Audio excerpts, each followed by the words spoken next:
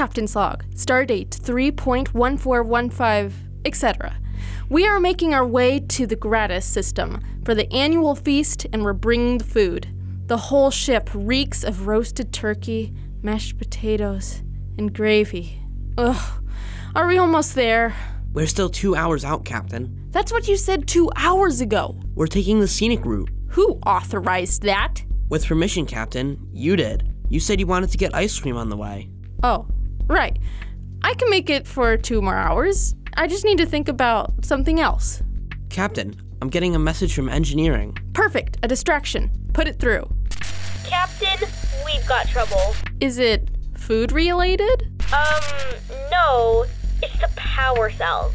They're leaking this green ooze. It's getting everywhere. Is that what's all over your face? It's still there. I thought I got it all. So, is this ooze, is it poisonous or something? We're doing tests on it, but the big problem is we don't know how to stop the leaks. And if we don't do anything soon, the entire ship is going to be greener than a 5-year-old carton of milk. Well, at least we'll be safe on St. Patrick's Day. How is that helpful, Olin? We wouldn't get pinched. I meant, how is that comment helpful in this situation? The Gratuitation Empire is expecting normal food for the feast, not green turkey and potatoes. I don't know. Sometimes it's good to switch things up, Captain. After all, you know green eggs and ham isn't all that bad. Have you had that green chocolate? Green chocolate? You're making that up. No, it's actually a thing. Look it up. Quiet. We have an actual problem here, and I need time to think. Well, while you think, would you mind if we listen to the radio? Fine. Do what you want. Hey, Flora, what's going on? Hey, Chelsea. Just reading some of these old books Mr. Jacobs has on the shelf. Adventures of Photonauts? Huh. What's it about? Oh, you know, basic sci-fi stuff. Exploring the great secrets of space, going to places unexplored by humanity, and create a more perfect universe. Oh, sounds interesting. Where's Mr. Jacobs? He and Olin are in the kitchen, I think. They're making some sort of turkey dinner or something. It's got something to do with church. A turkey dinner? Isn't that what most people make for Thanksgiving? I guess they're getting the meal ready ahead of time? I mean, there's ahead of time, and then there's way too early. I mean, it's 8:30 in the morning. It's not even lunchtime yet. What are they thinking? You could go ask them what they're thinking. I'm just here reading a book. I will. Whoa, what's all of this? Good morning, Chelsea. How are you today? I'm good. Mr. Jacobs, do you want another bag of potatoes peeled? Not quite yet, Olin. I'm running out of space, and I'm about to pull this turkey out of the oven. All right. Anything I can do? Here. If you can get these green beans put on the plates, then I'll be able to load them up with turkey, and we'll be able to get them out of the way. Aye, aye, sir. So what exactly is going on here? Me and Mr. Jacobs have been getting things ready for the Thanks giveaway. Thanks giveaway? It's like a charity thing. The church makes all sorts of meals for people who don't have families to spend Thanksgiving with.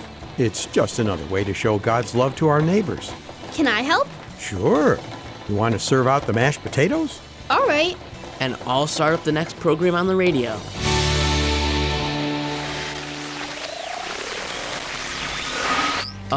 Mr. Jacobs, we're starting to run out of room in the freezer for all these Thanksgiving plates. All right, Olin. You want to hand me my phone? I'll let Miss Tabitha know that we're ready for her to take our first load to the church. Here you go. Thanks. I'll be right back.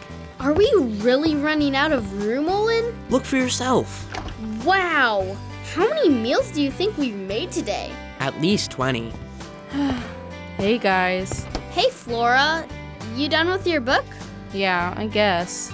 Doesn't look like it had a happy ending. It's not that. I just got a text from my cousin. Apparently she and her family are going to Alaska for Thanksgiving. That's got to be miserable. Yeah, tell me about it. I don't see why they didn't even ask me if I wanted to go. Huh? You actually want to go to Alaska? Of course I do, Chelsea. Look at what they're planning. Skiing, whale watching. They're going to an ice museum made of ice? But won't it be like super cold there? Yeah, and like lots of bears. You guys don't get it. I've never been out of this state. For my entire life, I've only been here. I don't go on amazing trips or get to do anything awesome like my cousins. It's not fair. What's not fair, Flora? Oh, hey, Mr. Jacobs. It's this text. Apparently, my cousins are going to Alaska for Thanksgiving. Can you believe it? Huh. I hope they're ready for a cold, dark trip. November in Alaska can be pretty miserable. Really? Sure. In this time of year, the north part of the Earth points away from the sun, so the days are short and the nights are long. So doing fun things outside isn't easy. Wait till I tell them.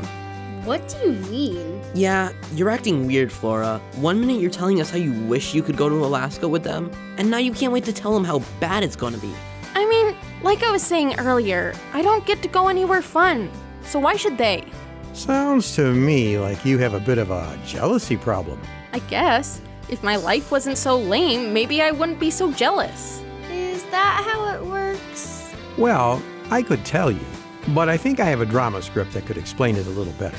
That sounds a little more fun. I guess. Great. I'll go find the script. And I'll start the next program. And now, from the garage of Lionel Jacobs comes the fanciful drama, The Potion, an adapted biblical teaching about jealousy.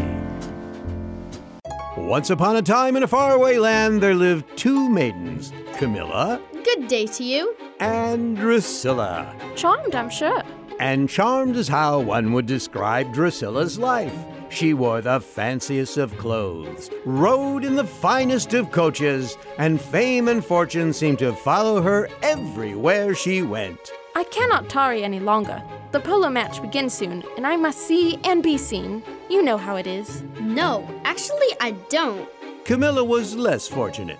Though she wasn't what you would call destitute, she lived in a modest house with her old shaggy dog in the middle of the village. But instead of enjoying her quiet life, surrounded by friends and the beauty of nature, she looked out her window at the mansion that Drusilla lived in, and the longer she stared, Who does she think she is, having better stuff and flaunting it in my face?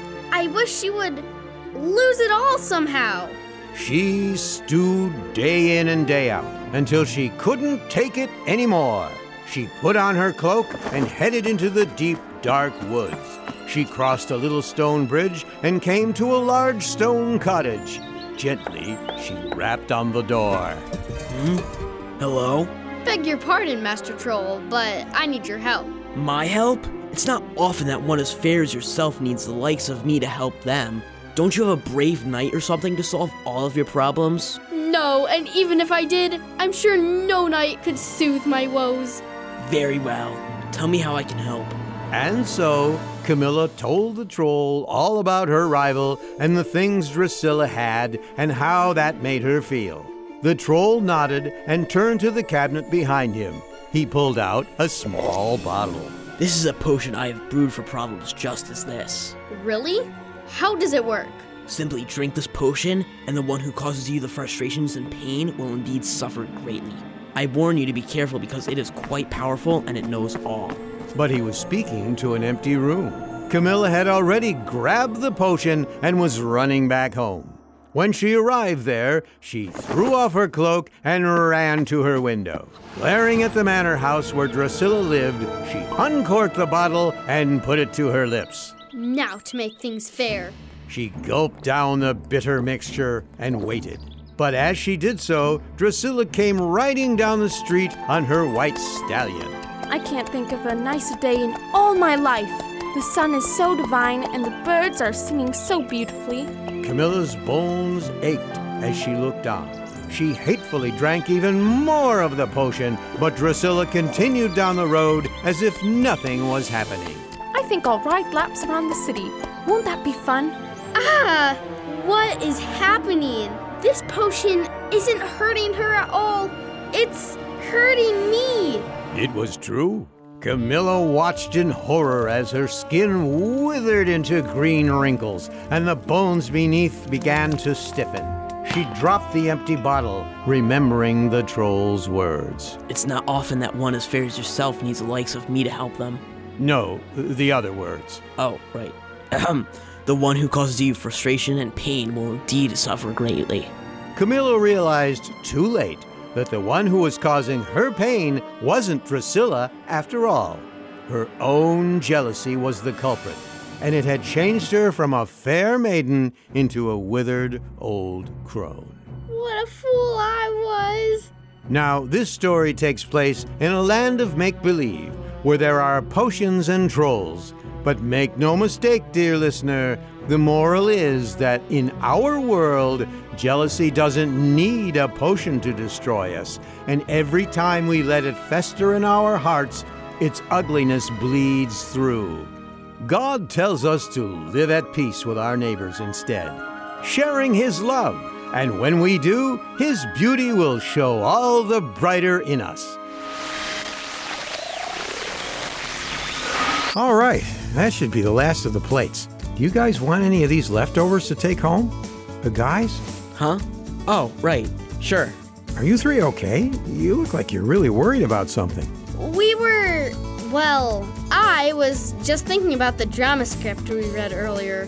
That was really dark, Mr. Jacobs. Oh, I'm sorry if it was too scary, Chelsea. I just based it off of what the Bible says in Proverbs 14:30 and maybe a little bit of Job 5:2. Well, those must be pretty dark verses. They are a bit, Flora, but they kind of have to be. They have to be? That's right, Olin. Jealousy is no light matter. It has made people steal, lie, and even kill.